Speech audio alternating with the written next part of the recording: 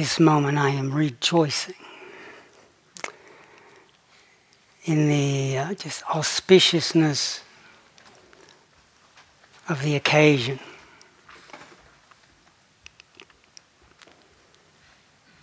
Auspiciousness, Kittisaro. I'm getting hammered in here.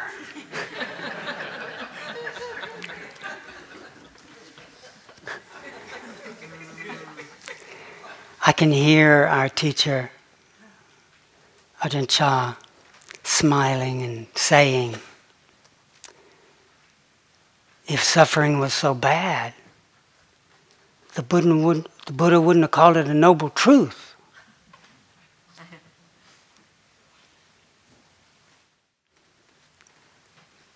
This is not masochistic suffering. This is not suffering just so we can rack up the points. Well, I suffered more than you today. No way. I did. You didn't see it, but I racked up some big time suffering. We're not competing for suffering. It's not suffering just for the sake of suffering. But when the heart is willing to turn to the experience of that which is not easy to bear, what the Buddha calls dukkha, it ennobles us. It deepens our capacity to be realistic.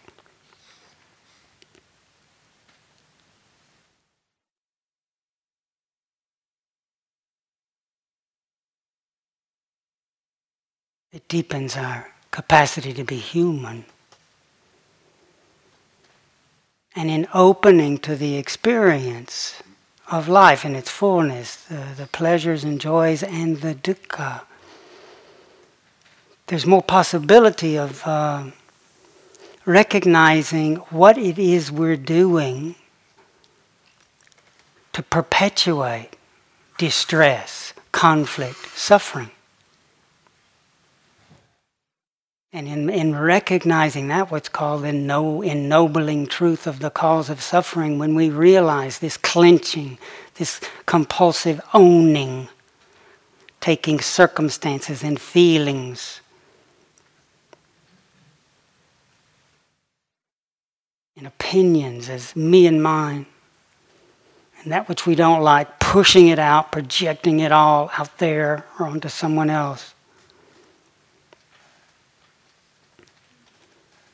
We're having the chance to see these patterns which feed the engine, the timelessly running engine of samsara, endless wandering, where we never arrive, never at a place of peace.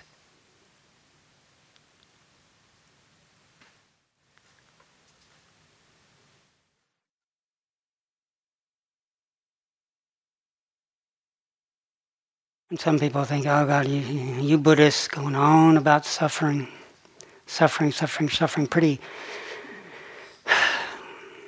just telling it like it is, Kittisaro, but it's a pretty grim teaching.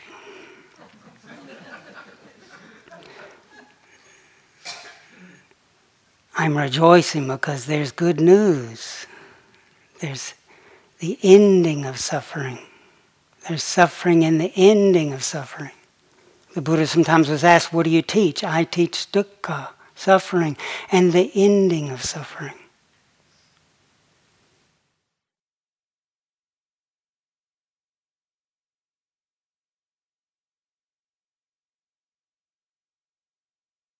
That is possible in this life. And I teach a path that leads to the ending of suffering.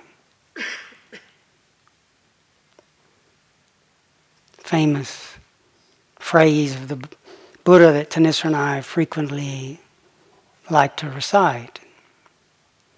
Magga hata kilesa wa pattanupatti dhammatang. Magga hata kilesa wa. Magga, the path, activity. Hata means breaks up. Hata kilesa wa. It breaks up all that obstructs us, that which sticks us to things, blinds us, gets us deluded, caught in compulsive patterns. The path activity, maggahati kilesawa, patta nupatti dhammatang. Patta means the goal, the fruit. In this case, this luminous, peaceful, ever-present home ground that is at the heart of all experience at this moment. But which we overlook when we're so busy, caught in the torrent of bhava, what's called becoming.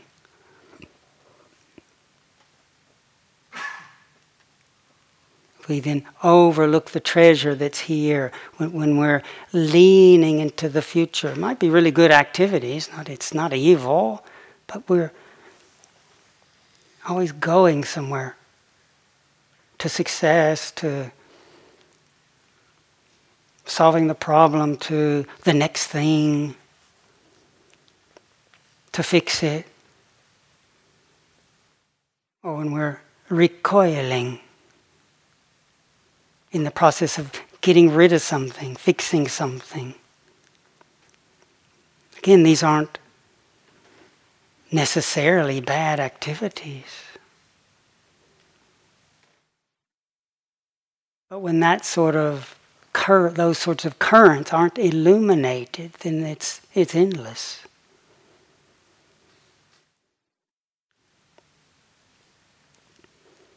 Pattanupatti dhammatang, this timeless goal, arises in its own time. It's always here, but the falling away of the veils. What are these veils? These deep tendencies to always be going somewhere, to be getting rid of something, to be identifying with, grasping or rejecting.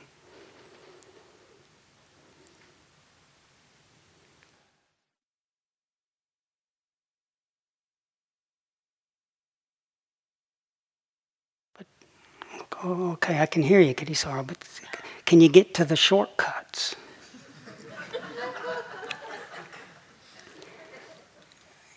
We've got a week. We want it in a nutshell. Our Chinese master is funny. He's fierce, but he's so funny. He said, if someone talks to you about a shortcut, turn around and run the other way.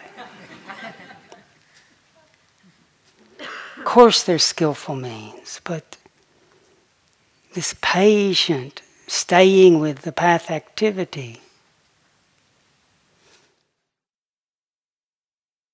wanting the shortcut, there's the old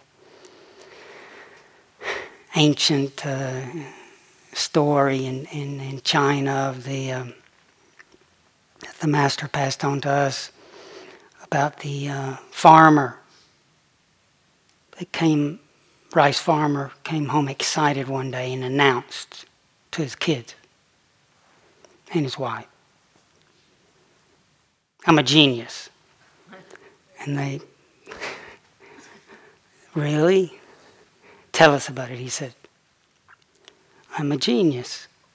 I'm going to be increasing our crop. You know those sprouts that were only a quarter of an inch this morning? They're now 3/4 of an inch. I meticulously pull them up just a little bit to help along the process. And I think the kids had kind of sort of shook their heads a little bit. But, the next morning that the sprouts had been pulled out of the roots, had wilted. There's a natural, organic process that's happening. This path activity, trusted the saints and sages since ancient time have found it to be true. And I'm still a baby in the cultivation, but I know from what I can see so far, that's why I was grinning at the beginning of the evening, this path is so precious. These teachings are so wonderful. As I told early on when I was in my early life, happiness was getting to the victory, to the championship, to the award. And those were not bad things. I worked hard. But I didn't have a real sense of the treasure inside. And in practicing the Dharma, I still try to do the best I can. But in practicing the Dharma, getting the feeling for this original brightness, this treasure, timeless treasure that's always here and now, that's enveloping us. That's the Tathagata Garbha, the womb of the awakened ones, which surrounds us, that holds all of our experience, the very listening that's sensitive right here and now to the sound of my voice coming and going.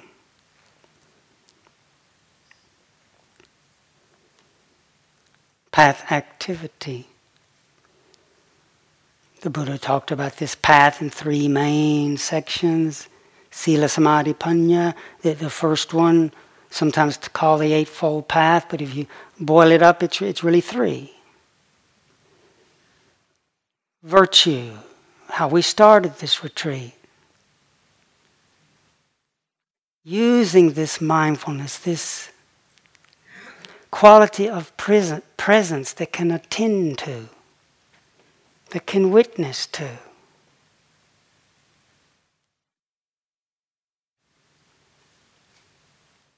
To oversee, to listen into our actions, our speech. As Kittisaro was saying, it's important in the mind that we allow anything to come up so that we can see stuff as it is and we feel it all in our hearts. The despair, the hope, the rage, the helplessness, the confusion, the longing, all of it. But that first part of the path is saying that with our speech and our actions, to not put into the world that which increases harm. This is important. And the Buddha didn't word it as a commandment. I'm not against commandments, but just notice how that feels, a commandment, a massive... I grew up in a place where this massive finger was pointing in the Bible Belt in the South. And I had a Jewish father, a New York Jew, came down south to work on the TVA, Tennessee Valley Authority project, to control the flooding of the Tennessee River. But you can't build a dam on the Tennessee River until you know what's going to be flooded. You can't know what's going to be flooded till you map it. You had to have engineers come down south. And then all the understanding around mapping, this was back in the late 30s, 40s, from aerial photographs, really helped in the war effort. But a lot of the guys were off in the war, so they needed math. The people good at math to come help with this. So my mom from Newport, Tennessee, just wide out in the sticks, they had one stop sign and a railroad track. Came to Chattanooga, and that's how my father and mother met.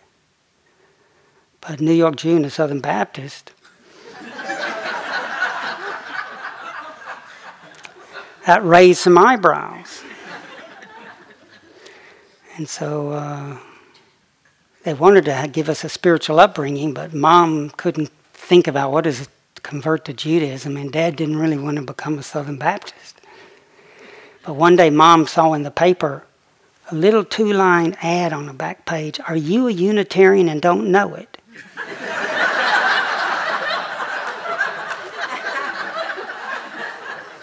And she said, "Mo, do you think we might be Unitarians?" So they took us to this little church, and but it was beautiful in how it honored. I would have heard Buddha and Moses and Christ and do unto others, you have them do unto you, and but to the sacredness of this mystery. But because we went to a strange place, we would get some major fingers at school saying, I'm so sorry, but you're going down, buddy. Can't do anything about it. It's the law.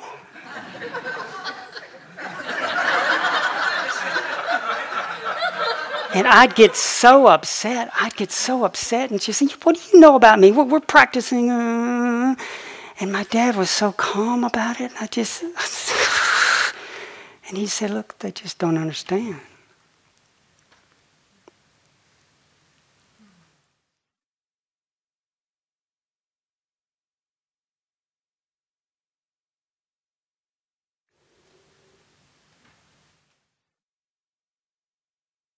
But this foundation of concern not to act in ways that harm, to refrain, not to take what doesn't belong, not to use our attractions to exploit, not to use our speech. Just this one. Magga hatikelesawa patanu patidhamatang, that part of this foundation is considered the foundation of the path, is to speak as best one can what is in alignment with truth. As best one can, to use our speech to harmonize. As best one can, not just to use the speech to pit people against each other. Not to use speech just to hurt and delight in hurting. We can do that. Not to use speech that's just meaningless. But just that first about false speech. The Buddha said that if you can just knowingly speak lies, he said karmically, that there's nothing then that you can't do. You can, because then we start even fooling ourselves and don't know what the truth is anymore.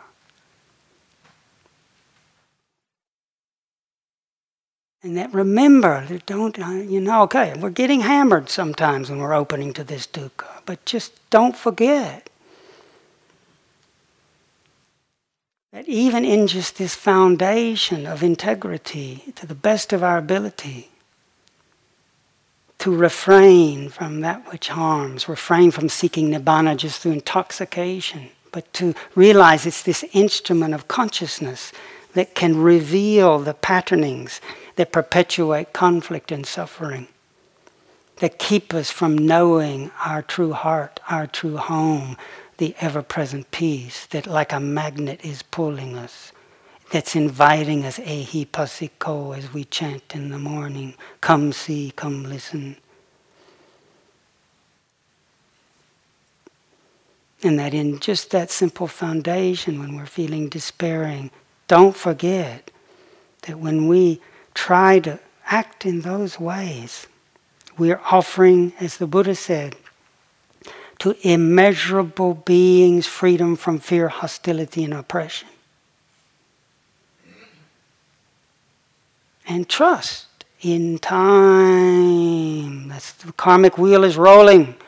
In time we will experience immeasurable freedom from fear, hostility, and oppression. And we're not alone. We have Sangha. And let's trust that. in a world that's forgotten the value of these guidelines. Now in the world, they call someone who's an habitual liar, he's a skillful politician.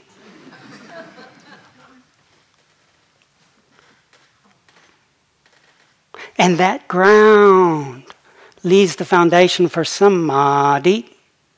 Sama means a movement together. It's the foundation for us, little by little, letting go of remorse, because we're not continually doing things that harm. And when we do feel remorse for what we've done, we learn from that. That's called conscience. That's helpful. When there's no conscience, when we can do things and just not feel anything anymore, that is sad, that numbness. When conscience is not there, and fear, there's skillful fear of the results of wrongdoing. Those two things the Buddha called the guardians of the world. So when we don't have conscience, when we can just do things and not even feel it, and we don't really pause to consider, it's helpful to be afraid. If I do this, what will happen? That's useful to consider, so that we're not just, excuse me, Kittisaro, just back up a little bit. If we consider everything, we won't be free. We won't flow. You got to flow. Like water, flow. I hear you. I was a prison chaplain. And there were guys that were flowing. I used to go see a guy who, when he was 13, got mad. And he flowed with the anger and picked up a stick and hit his friend and killed his friend. And he'd been in prison for 6 years. We can spontaneously be hurtful, spontaneously do things we deeply regret. Pausing, yes, it can be painful, but that space allows us to discern. That's part of the hidden blessing of restraint. And when we do realize and feel remorseful when these memories come up as we're metabolizing our life, that's useful. When a memory comes up, then we in our heart can intend, I am sorry. That came out of ignorance. If I was awakened, I wouldn't have done that. May the blessings of my life be shared with you now. May my life be in service to the welfare of the whole. I resolve this. There's an alchemy happening that's powerful. Don't undervalue it, because now it's the external forces and bombs and megaphones can look really impressive and powerful and hurt. They can hurt us. But there's a deep, unseen, transformative power that we can align with. And as we cultivate the middle part of the path, the samadhi that we've been doing,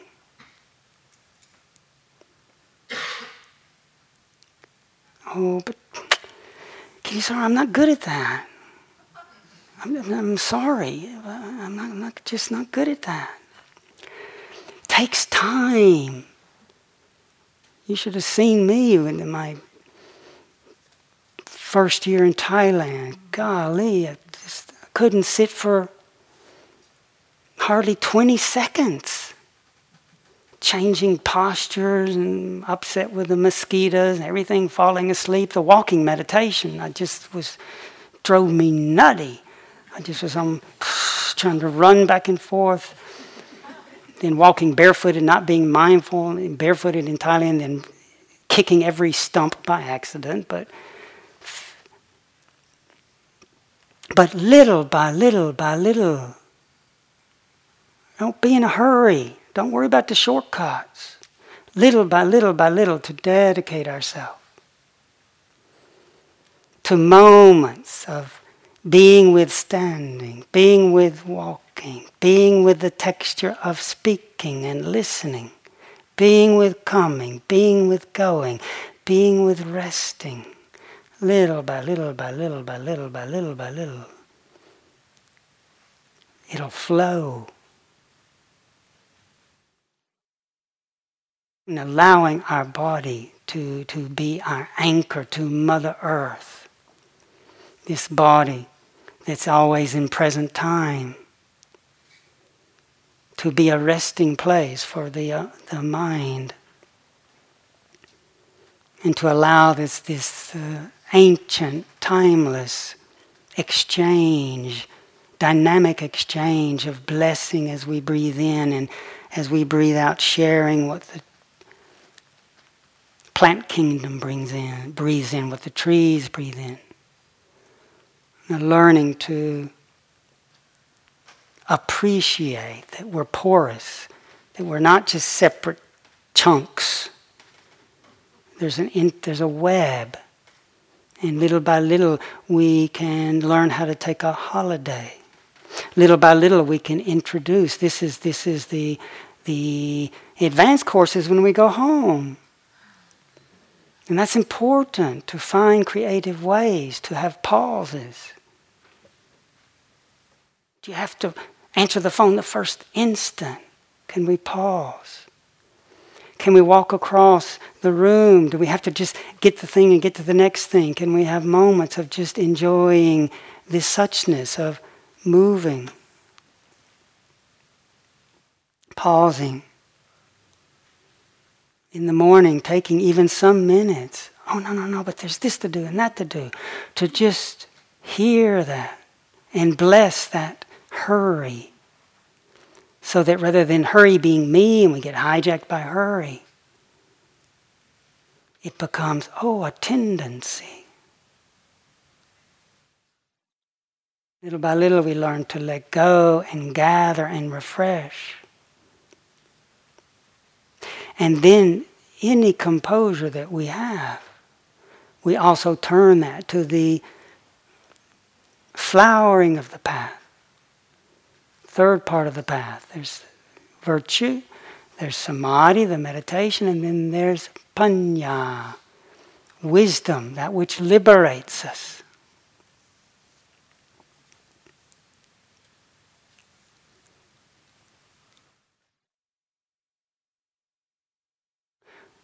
But Kittisaro, you can't do that. Sorry to keep interrupting, but you gotta have. Look at us. Our minds are wandering, this and that. Wisdom is for those guys that can sit like a rock all night.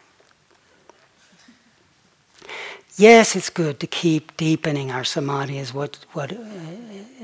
much as we can, but if we're waiting till we get this great state of samadhi before we can do wisdom, as Ajahn Chah would say, you're going to be waiting till the cows come home. He said, if you have enough samadhi to read a book, you can still be enlightened. What? Well, why didn't you tell us that at first day? And I just save us a... I didn't say samadhi wasn't helpful. But he would say, even if you're distracted and you're noticing your suffering, and you say, as Ajahn Chah would say, what's that?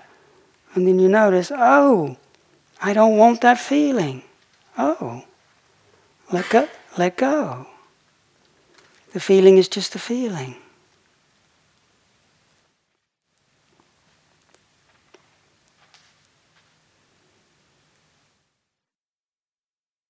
Famous, often repeated story of Ajahn Chah when he was walking on alms rounds with his monks one day, and that's what we would do at dawn.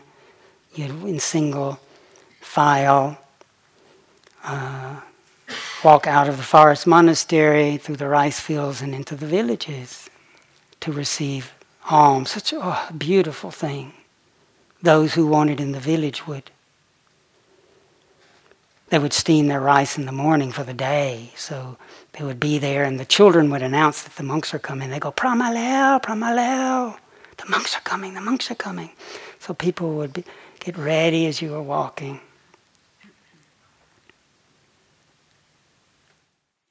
offer a pinch of rice in your bowl, quietly, or half a banana, or a few leaves as a salad. Sometimes it'd be quite a walk. The village, then you'd walk back to the monastery. And sometimes going there or coming back, Ajahn Chah would talk a little bit with his monks. One day passing a big boulder, he pointed to it and said, "Is that heavy?" And they looked at each other and thought, well, is this a trick question? But they just said, "Yes, it's heavy." And he goes, "Nah. It's only heavy if you try to lift it. It's only heavy if you're wrestling with it. And even if you don't have much samadhi, and you notice that something hurts, it's a ennobling truth, something's stressful. What's going on? What's that? It's a noble truth. Turn to it rather than hate it. Oh, it's this damn schedule, excuse me. Can't they see?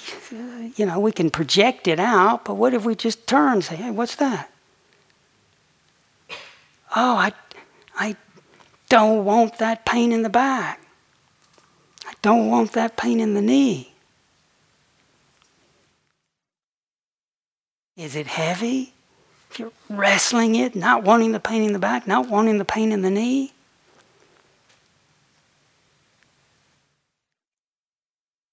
Have you had the experience of the mind being restless and jumping all over the place and trying to get it to behave and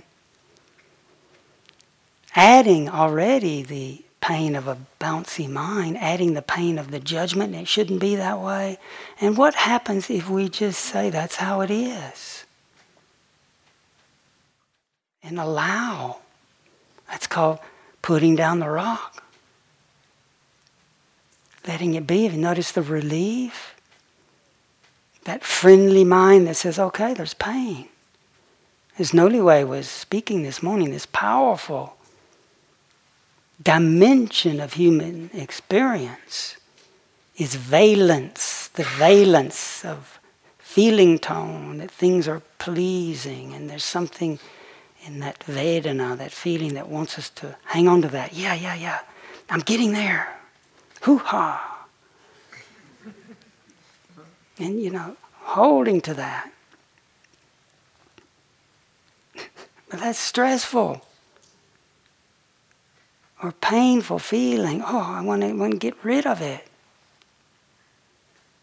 Or neutral feeling. Nothing's happening here. And then having to get to the pleasant one.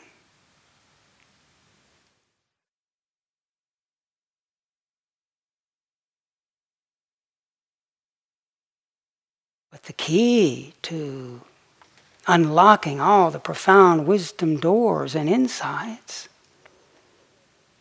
is with whatever composure we have, noticing the changing nature.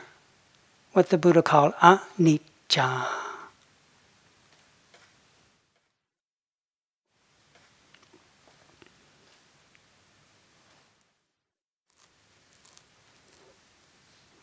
Oh, that sounds like quite a different practice, Kittisaro. You've taught us about this breath and all that. It's not far away. The calming practices called samatha and the vipassana, the insight practices, yes, they have different names, but the Buddha said they should be like two oxen that work in tandem to pull the plow.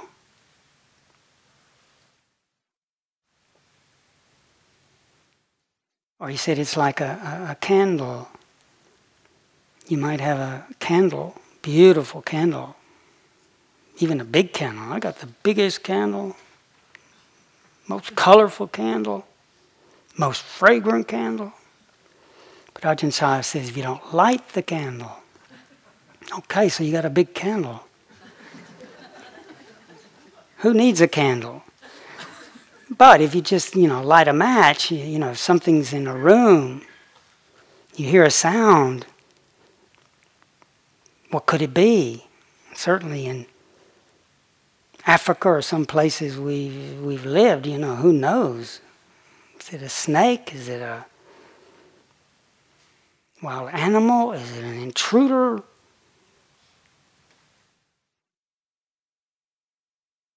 Bring a light. You can illumine and see and negotiate. Just a match doesn't last long. A candle gets more enduring. The candle is like samadhi when we develop some steadiness of mind, being with mindfulness in the body. Then we light that candle when we ask, what is happening? And when we start to see the changing nature in a moment. And we don't go far. We can do that with the breathing. I'll do it some tomorrow. We can stay right with still being with breathing, being with body. But as we breathe in, noticing change. As we breathe out, noticing change. Noticing right now Sunday, November the 4th, Dharma talk, Kittisaro. I wonder how long he's going to go.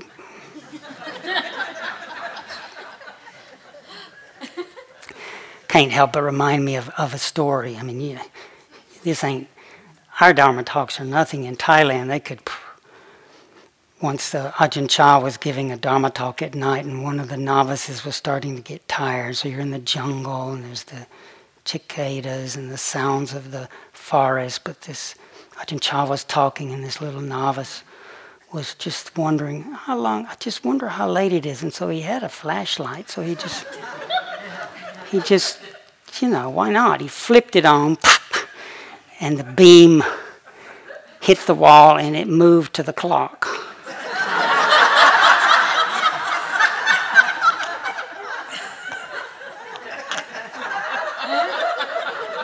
And all the senior monks, all the monks did a collective sort of sigh. And I don't know, but I'm sure Ajahn Chah smiled and he gave like a 2-hour Dharma talk. You guys are getting off easy. But this Dharma talk, the sounds and the liking and the not liking, notice that the noun, the name of Dharma talk, oh God, another Dharma talk, or oh wow, the Dharma talks. But the actuality of a Dharma talk is fluid and flickering. Just as the actuality of the sensations in our body right now, with the heart beating, and the breathing swelling and subsiding, braided with the sounds of the Dharma talk, and uncomfortable feeling tones and feeling tones of pleasure and pain are just the same. They're shimmering, shifting, flickering, mixed with the perceptions of liking and not liking. The actuality of this moment, where it's spirit, rock, the reclamation of the sacred retreat right before the election where we got to do something big to make a difference, Kittisaro. I hear you. But the actuality, come on, let's be real. The actuality of all those thoughts and perception is a cascading torrent of shifting and changing. This moment becoming otherwise. And yet we imagine that we're going to get to success. We're going to get, when we cling to a pleasant feeling, to being appreciated, to success, when we've overcome, or to also Failure seems eternal. But that's the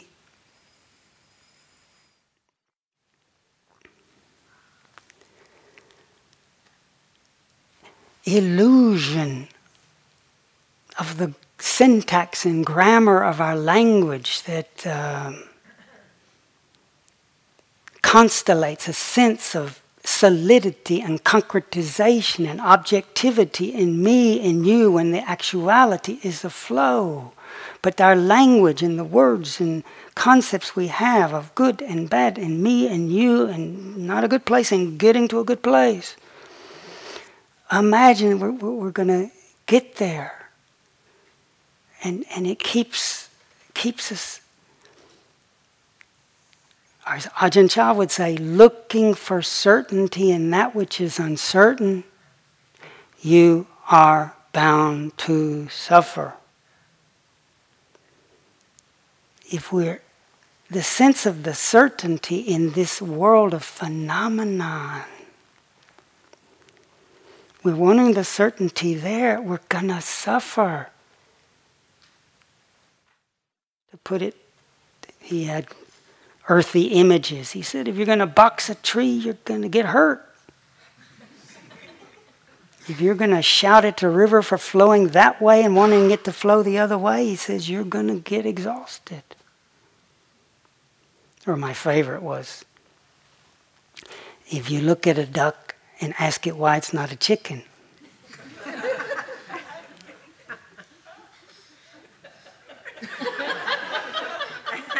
look, quack, quack, quack, there's nothing wrong with that. But imagine you could wake beings up. Cock-a-doodle-doo. Come on, try it. Don't be bashful. Try it.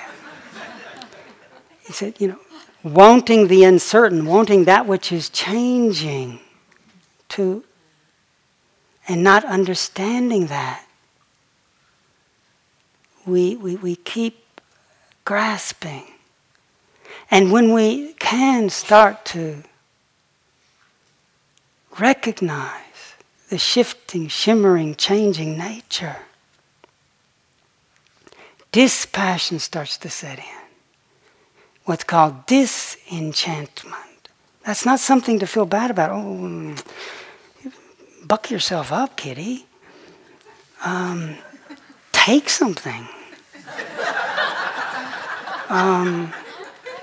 But there is a disenchantment that is actually the Buddha called it nibbida, a world weariness that's important. We're starting to realize it's not just the next movie's going to solve it. I'm not saying I never watch them, but the next cup of coffee, the next, we're starting to realize that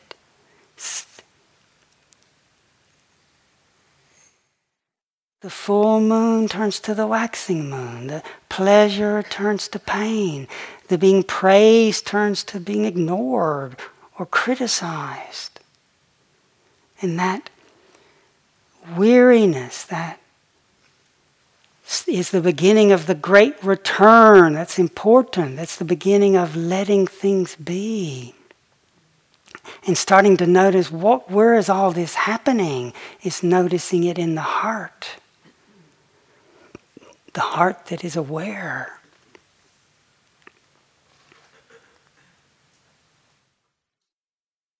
And what is changing is, if you cling to it and want it to be certain, that's called dukkha. The nature of conditions, it's not a flaw in them.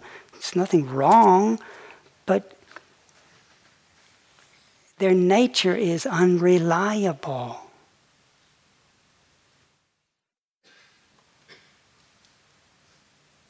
And therefore, to call it me and mine, it's a way of talking, my body, my success, my failure. But you can call it that, but that actually it's anatta. It's not self. It's a part of the flow, part of the totality. And that in those moments when we're not grasping, thinking the certainty is holding on to this pleasure, this happiness, this success, this insight, or getting rid of that shame, that confusion, that's the engine of endlessly being frustrated. And in a moment, remember, in a moment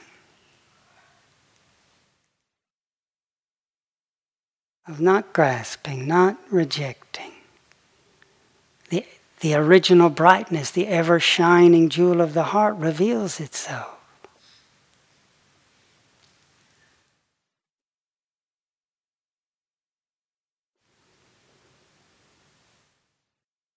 Famous phrase of the Buddha, there are no footprints in the sky. You won't find the sage out there. Worldly beings delight in complexity, what the Buddha called papancha. Buddhas delight in the ending of that. There are no footprints in the sky. You won't find the sage out there. There are no eternal conditioned things. Buddhas never waver. We look for the sacred, the really wise, out there. And ultimately, even if you meet the Buddha, it's wonderful to meet a Buddha. But even a disciple that was so enamored with the beautiful appearance of the Buddha and his voice, and he was just so mindful and kind, but the Buddha thought he's not getting it. It's not just about worshiping the Buddha. So the Buddha sent him out to a branch monastery, and the fellow is desolate. I've been sent away by the Buddha, sent away by the Buddha. And the Buddha appears to him. What's the problem? He said, what's the problem? I got sent away by the Blessed One, the fully awakened one. What's the problem? And the Buddha said, you think this is the Buddha? Pointing to his body. This body gets old, sick, and dies. All conditions do that. When you see the Dharma, you see the Buddha. When you see the way things are. And when the timeless Buddha that's pulling us all the time, like a magnet, is always here and now. Don't be afraid to notice change. And particularly this concretization, this generation of the separative consciousness that reifies the sense of me and you and my group and that group and projecting out on others. The Buddha took all this conflict and said, yes, even though people want to live in peace and harmony, why do they end up in hate? Someone asked the Buddha, and he said, well, it's because of stinginess. People hold on to what is mine and then want what somebody else has. And they were saying, well, where does that come from? And the Buddha said, well, it's dear and not dear. The idea that we have the stuff we like and it's really separate from what we don't want. Notice it's generating this separation. And the questioner said, but where does that come from? And the Buddha said, desire, wanting, and desire constellate the sense of something real. It's not here, but I'm getting to it. Don't get in my way. I'm getting to it. My power, my stuff, my profit, and you get out of the way. Desire. And the questioner said, but where does that come from? And then he said, thinking. And then they asked again, but where does that come from? And the Buddha said, the origin that leads all the way to this conflict and hostility and the shadow that Kittisaro so powerfully shared with us last night. You know, the unleashed shadow, empowered by the megaphone of leaders that lie and project disdain and evil unto others, can't take criticism. The origin of that is this concepts that are tinged with this proliferating tendency, this simple thoughts that reify the sense of me, I'm in here, you're out there. They're the good ones, they're the bad ones. And the key that purifies, that this root cause of all this suffering really is in ignorance. And it's not that we're just saying don't think. The Buddha did a lot of, he spoke, he used words and concepts, but there was awareness, and he knew that the words and the concepts were changing and empty of solidity, and kept returning to that ground, ever-present ground that's always here and now, shining. So our meditation, as we begin to notice change and allow for change, and there's that return to be interested in who is this happening to. That question is turning the mind back to the root, what's called yoniso manasikara, the wise reflection or attending to the womb, the matrix, or as the Buddha called it, turning the mind to the deathless.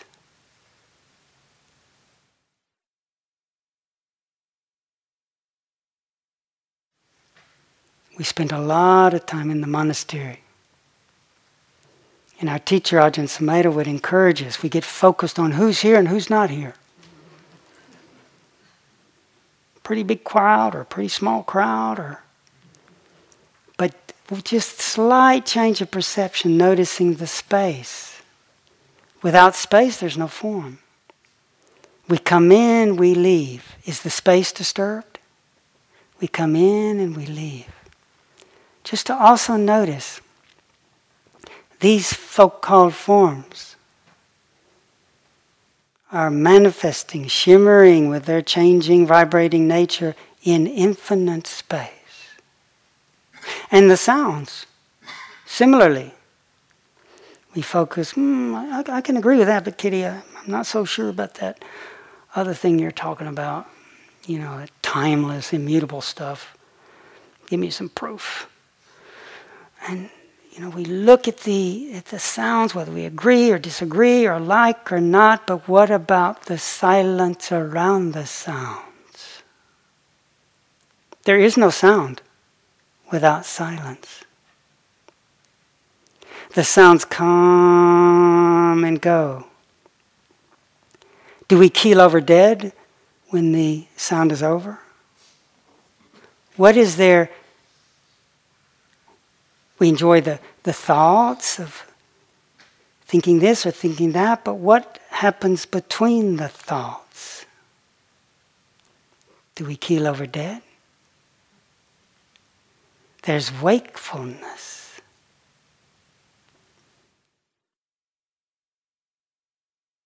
As space is the form and silence is the sound, so is awareness to all phenomena, all conditions. Every sound is a taxi that can take us back to the ground of listening. Kuan Yin's method, letting every sound return. This returning the hearing is another way, Kuan Yin's meditation is another way of not just being fixated on objects, but as we start to listen deeply, we notice every object is empty. It keeps dissolving into this ground. A question even, what remains? Who is this happening to? That question turns the mind back as we just deeply listen into that which has always been here. Who's getting hammered? Me, Dumbo. Me, Dumbo. Okay, don't play tricks with me, Kittisaro. It's me, you idiot. Me, you idiot. The space before, the space after.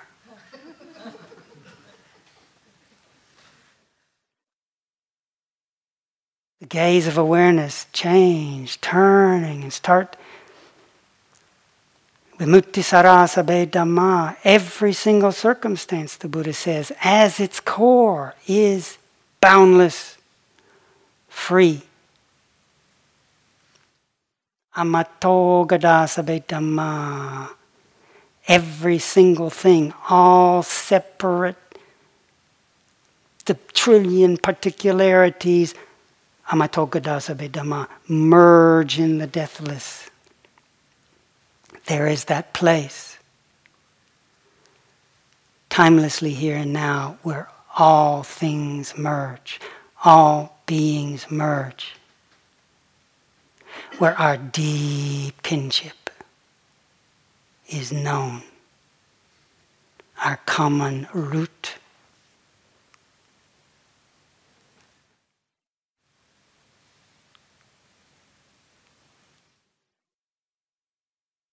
So as our teacher said a lot, our Western teacher, Ajahn Sumedho, mind the gap.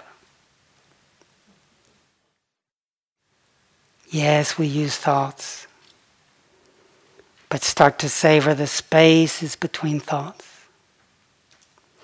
Start to be interested where the thought comes from, right before the thought. That's silence. And notice the thought in, rather than thinking, and there's a place for it to figure something out. There's a room for that too. But also thinking, just so we get a sense of hearing this inner voice that's generating this me, you, here, there, all the complexity. And just a simple thought, I'm sitting. Hear the space. And as we start to realize we can rest the conceptual mind, as we dive into that gap between thoughts, we recognize that heart that where all things merge.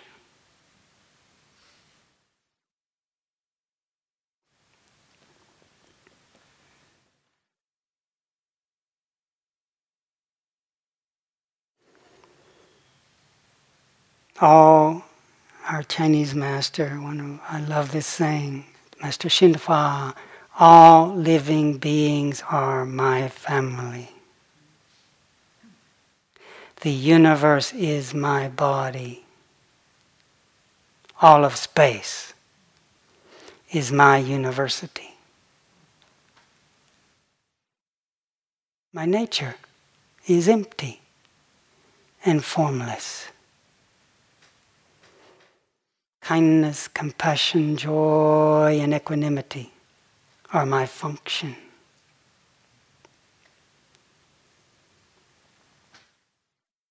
Don't be afraid of allowing things to end, savoring the gaps, savoring the silence and the space. little by little, we will wake up to this deep kinship where all living beings are my family. The universe is my body. All of space is my university. I learn everywhere. My nature, as things keep dissolving, is empty and formless. But is that dead space? No, in that empty space, that deep listening heart responds. Kindness, compassion, joy, and equanimity are my function.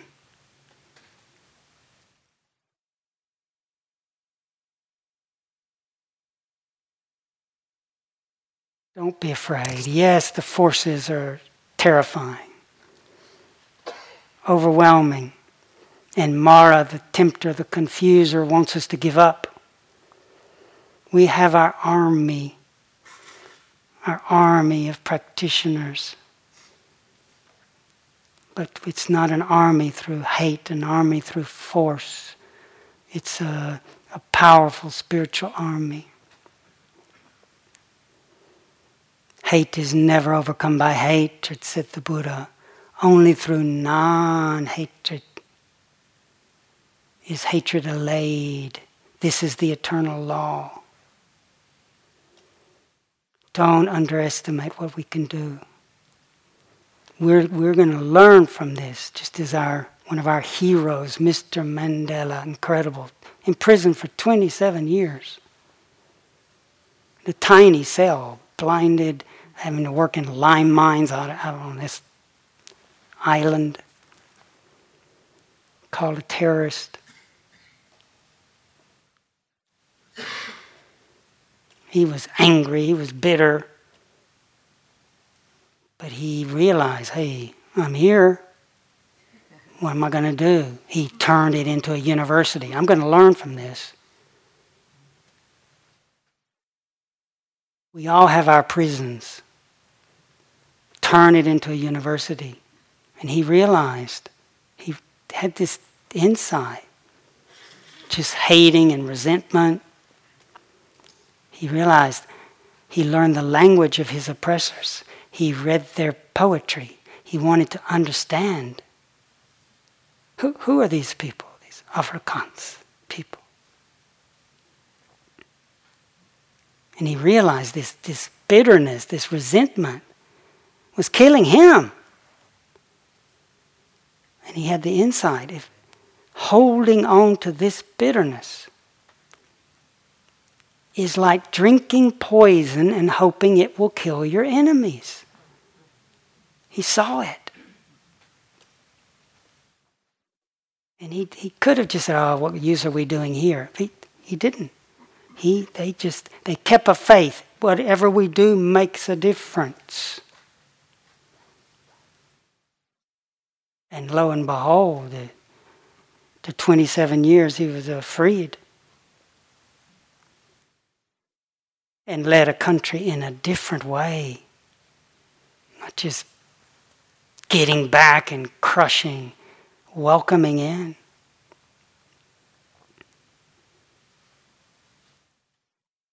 I could go on forever. You know, he touched his guards. He made sure to have an Afrikaans attendant. One of his bodyguards came to learn meditation from us. White bodyguard. He showed up in his fatigues, his gun. I want to meditate.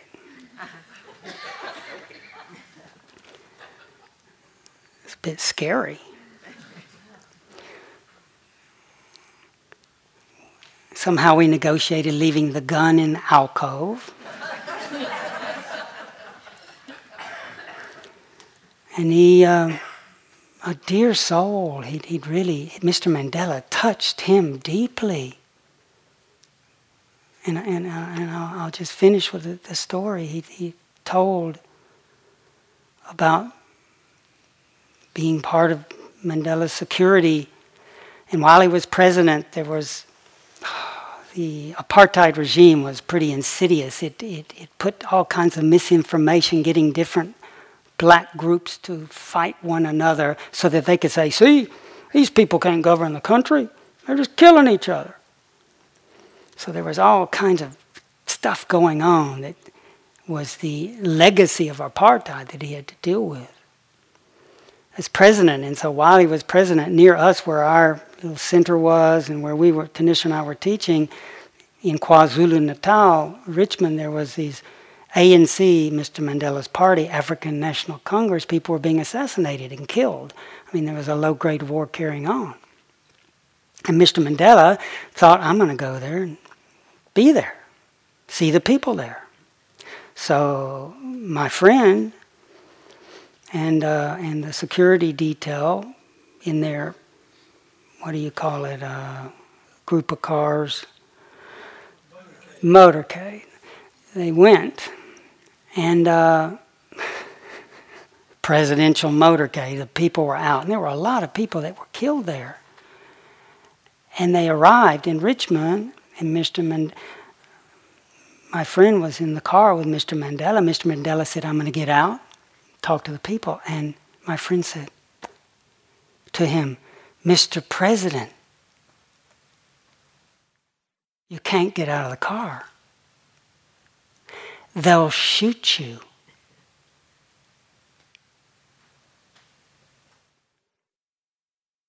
And he said, Mandela turned to him and said, I'm the president of this country. If I can't walk on the streets of my own country, you might as well shoot me right now. And they described that he opened the door, got out, and walked amongst the people. And that the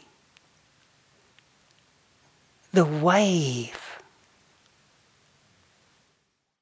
of the power of his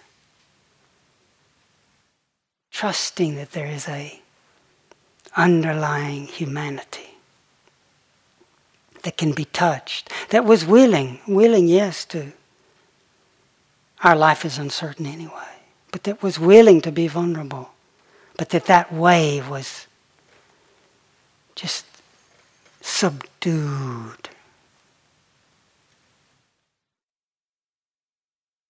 And our friend was deeply touched. And even running his security company now, he wants to be that way, to train himself and his people how not to react, but to be guardians, to be loving, to be wise. So let's take heart, practice this path, trust that the path will little by little break up the obstructions so that we can know for ourselves the place where all things merge. And remember our deep kinship with all things and all beings.